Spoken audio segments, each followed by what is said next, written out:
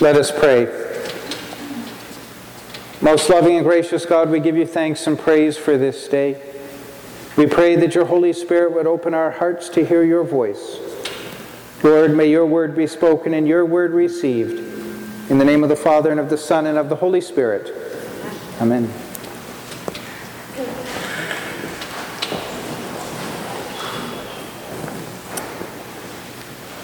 In today's gospel, we hear of the encounter that Jesus has with the rich young man. And in his response, we learn about ourselves, about the kingdom of God, about what we need from Jesus. And we hear this man approach Jesus to ask a question and says, "Good teacher, what must I do to inherit eternal life?" And Jesus begins his response by saying, "Well, why do you call me good?" And I wonder if he's saying, "Well, why are you buttering me up for your question? You know, just ask your question." But he's very sweet to Jesus. "Well, good teacher." And he asks a question that we've probably all asked at one point. Well, what must I do to inherit eternal life? What must I do to inherit eternal life? And that's an interesting question because he begins with focusing on himself and what he's going to do. And in the same time, he's asking about inheriting something. And last time I checked, nobody does anything to inherit. It's bequested to them on behalf of the giver.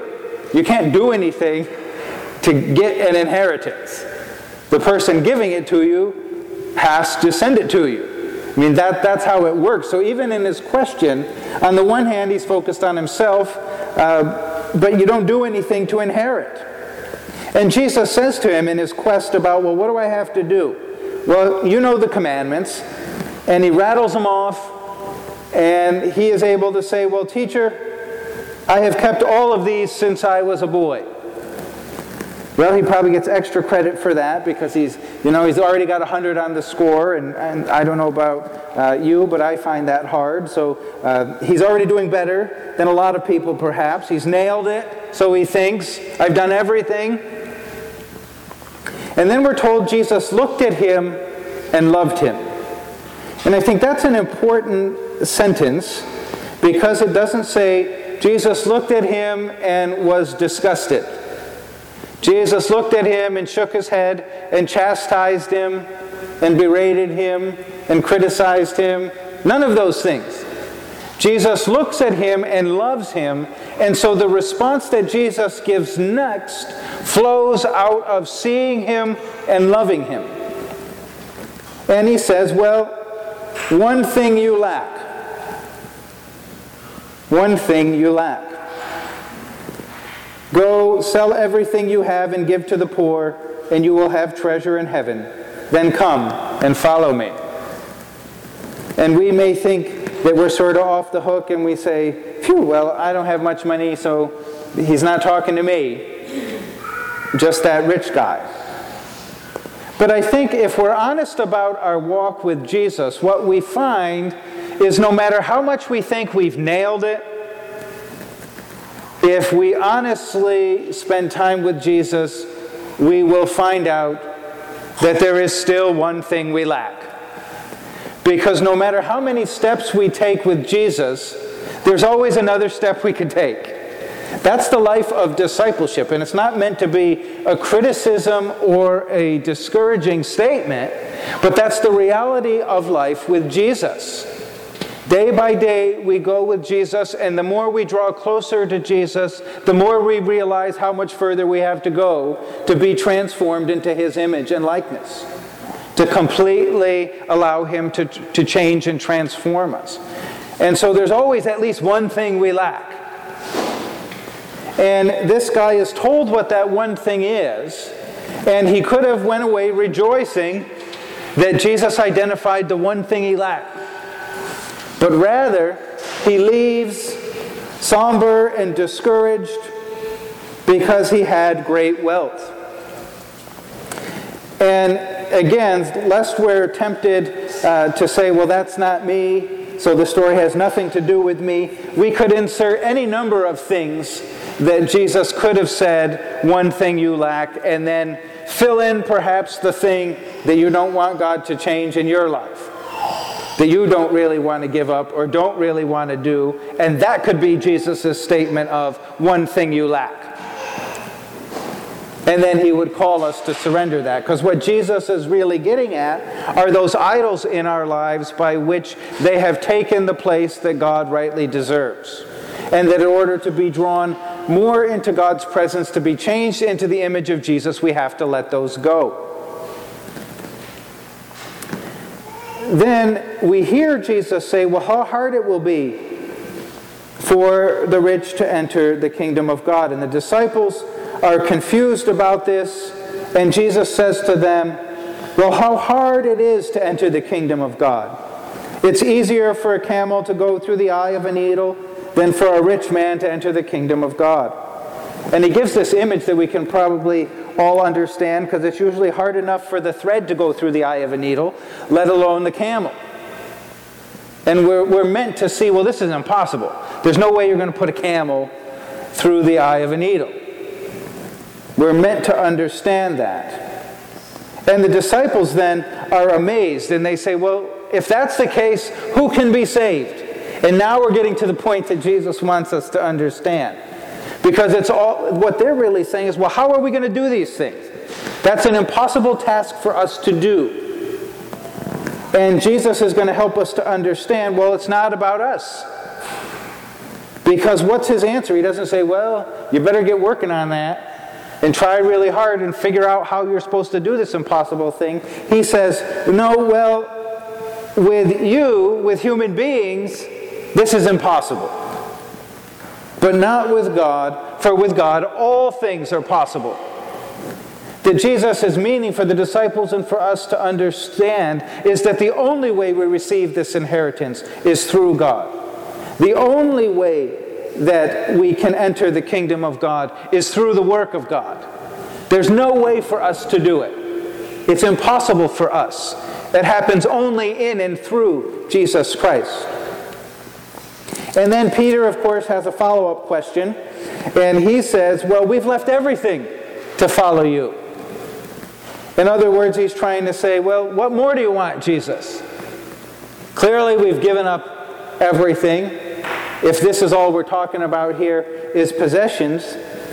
And Jesus says, well, I tell you the truth. No one who has left their home or their family or their field or money, whatever it may be for the sake of the gospel, will fail to receive 100 times. In other words, he's trying to say, Peter, the reward will be great. Following me is worth it. It's worth everything that you see right now as a sacrifice, because you'll receive far beyond your imagination. It will be yours. He promises that. The inheritance that Jesus will give us. And then he ends with a statement that, again, is meant to help us understand what the kingdom of God looks like. But many who are first will be last, and the last first. And we should hopefully scratch our heads and say, well, how can that be? Last time I checked, the first were first, and the last were last. I mean, we can do math. We can watch a clock. We understand these things. And again, we're meant to see from a human perspective, it makes no sense. But the kingdom of God is really turned upside down from our human understanding. And so in our minds, well, the first should be first, because we're first. That's how it should work. But in Christ, somehow, even the last will be first. In the kingdom of God, things are different. We know Jesus says it's the servant of all who will be the greatest. All of these things that turn in God's kingdom that are not perhaps the way we see them naturally around us. And those things happen only in and through Christ. And they're meant to be statements of hope. That we understand in following Jesus, there's inheritance far greater than we can understand. And that in following Jesus, while there may be a sacrifice in the here and now, the reward will be far greater. And in the here and now, when things seem impossible, that with God all things are possible. And thanks be to God, the good news of the gospel is not about what we need to do. Because this whole story is about whether you can't do it. You can't do it. But God does it for us. And then we receive it as an inheritance. And then He calls us into a life of freedom and peace, won by the grace and mercy and sacrifice of Jesus Christ. That's the message of the gospel. That's the Christian journey. That's freedom. That's new life. If Jesus just said, well, here's 10 more things, go and nail these and you'll get it, we always just have to toil harder. We always just strive in our own strength. But we need to hear and be at peace with the fact that Jesus says, you can't do it and it's okay. And I will raise you up. And I will do it for you. And you will receive as an inheritance the fullness of life that I have won for you. So let us come then to Jesus with a grateful heart, thanking Him day in and day out for what He's done for us, that He has done what we could never do, that He has set us free, and that with God all things are possible. And may we trust that the life that God has won for us, it will be worth it. No matter the sacrifice now, no matter the cost now, but the life eternal won for us through Christ will be worth it. And may the Holy Spirit then empower us to stick with Jesus on the journey and put our trust in His promise that the inheritance will be ours. Let us pray. Lord Jesus, we give you thanks and praise for the work that you've done on our behalf. We pray that the Holy Spirit may lead us day by day, that we would be continued to be formed into your image and likeness, that you would remove from us anything that is not of you, and that with joyful hearts we may respond in whatever way is necessary to follow you, trusting in your love for us, trusting in your goodness, and trusting in the inheritance and life that you have won for us is far greater than anything that we might leave behind. May our lives be lived to your honor and glory. In Jesus we ask this in your precious and holy name. Amen.